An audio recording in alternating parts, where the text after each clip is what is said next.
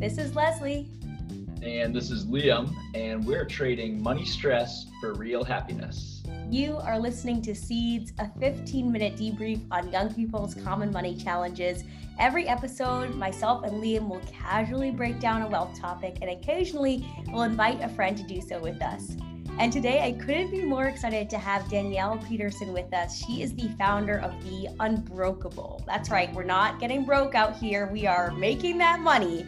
The Unbrokable is a platform that educates and empowers millennials to take control of their finances and just achieve financial freedom for building generational wealth.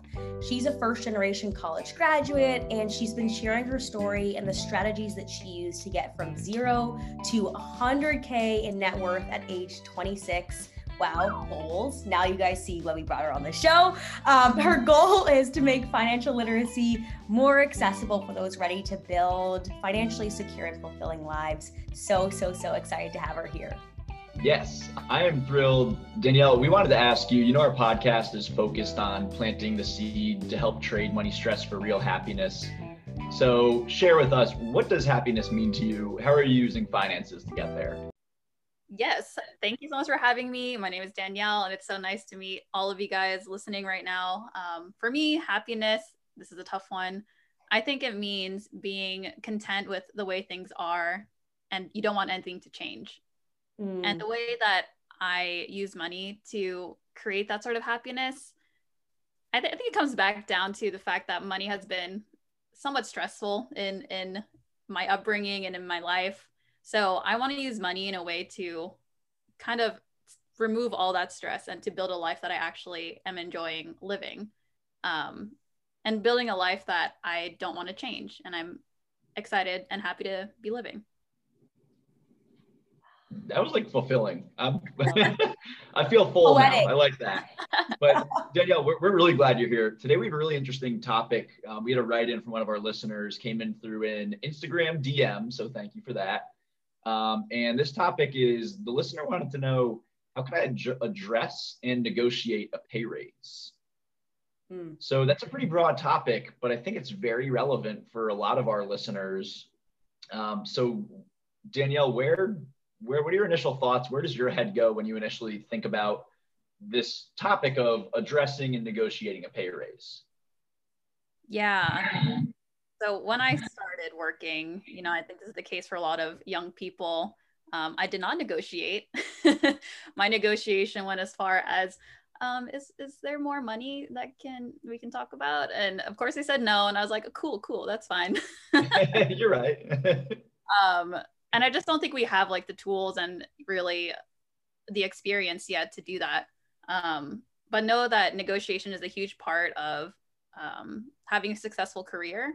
And it's not icky. It's not something that you should be scared of doing. It's something that's really part of the job process. And you're expected to negotiate. So feel empowered in doing that. So for me, when I found out that, my first job, I didn't negotiate. And the only way that I really found out that, I wanted to negotiate was the fact that I was talking to my coworkers and found out that I was the lowest paid employee on my team. And I wouldn't have known that unless I had this camaraderie with my coworkers and we actually talked about our finances. So that's something that I, ever since then, have been advocating a lot for my friends and just for anybody that I talk to. I wouldn't have known unless we talked about it.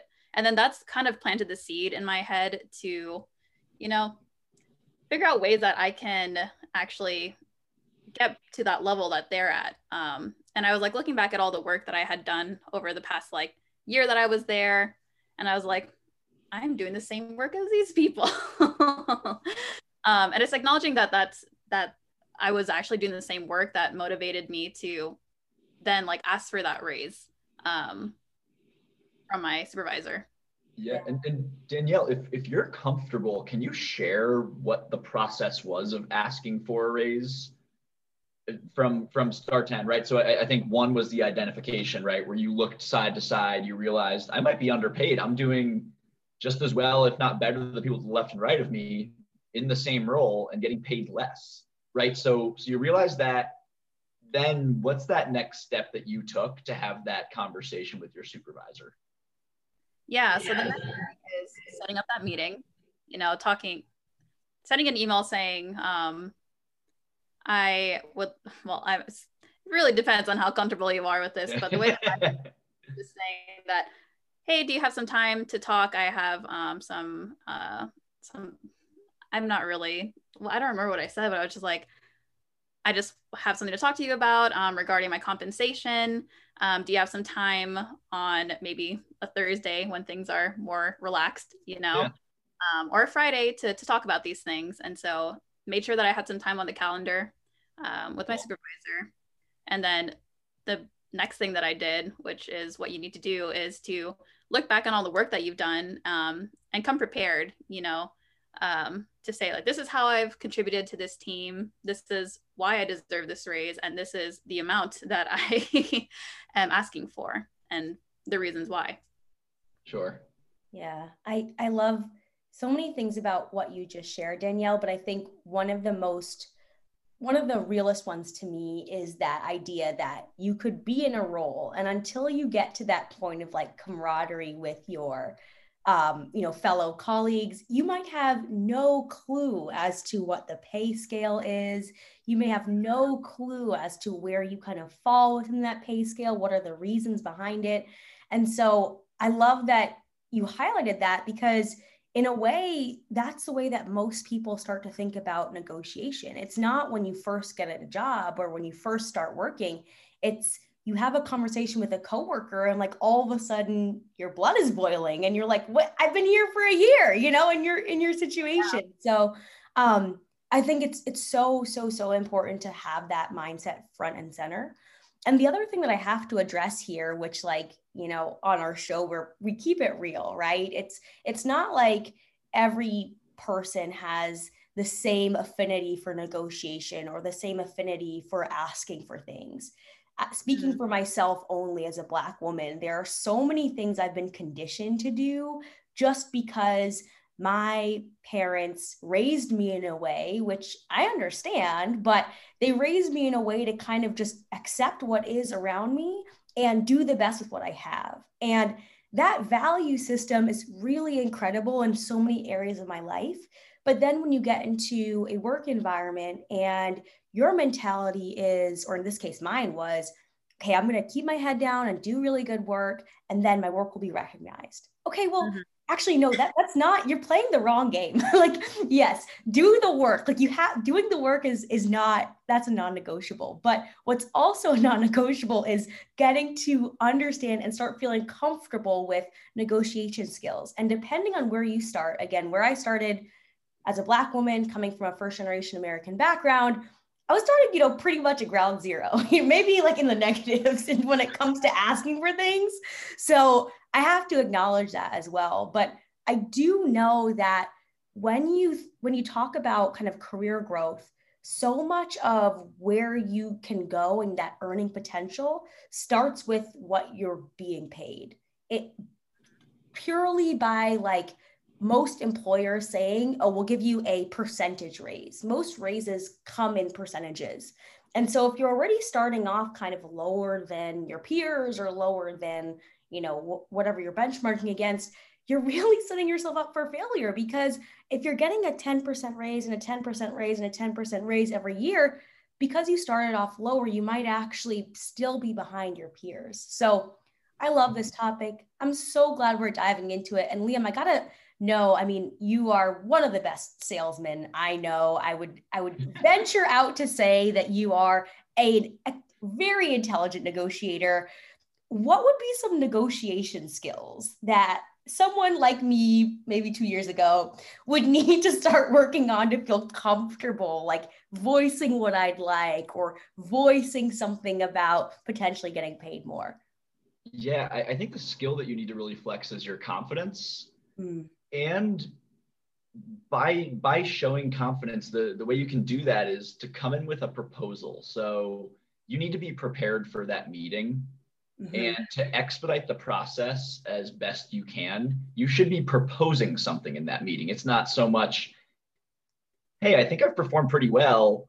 Don't you think? What do you think? Right? I think you should come in with a plan of, hey, I think I am warranted for a 10% raise because of X, Y, and Z. Here's my performance. Here's how I've tracked against my peers and my personal goals and the company's goals they've set for me. This is why I think I'm warranted for a 10% raise. I'm proposing that I get this 10% raise effective next quarter or next paycheck, whatever your proposal is. Because that way the recipient, your supervisor, your manager, whoever it is, they're seeing this and they don't have work on their plate, right? They just kind of give the thumbs up or thumbs down, or they might negotiate, right? So if you want a 10% raise, they might negotiate you and you end up getting 8%, whatever it is, but you get close to what you want because you came in there with a proposal and with a plan of, okay, here's my presentation I put together, and I'm going to show you X, Y, and Z that I did, which warrants this raise. And that's why I'm deserving. That's how I feel. I'd be curious to understand how you feel. Right. So I think that's how you need to approach these meetings. Danielle, correct me if you disagree, because I'd be curious to hear maybe how you approached it if that wasn't the case. But I understand also a lot of the payment structures at companies from a salary appointment perspective, they're set with that in mind. Right. They understand, okay, it's common that people ask for a raise when they're in role for a few months or however long it takes them to get ramped up. So, okay, let's set the salary at this amount, assuming that the person could probably make this amount after they perform, right? So understand that it's also not out of the ordinary. I'm sure a lot of your peers and your coworkers have already asked for raises. They might just not be advertising that because it's not typically something that you share with your entire company. Hey, everybody, I'm going to go ask for a raise.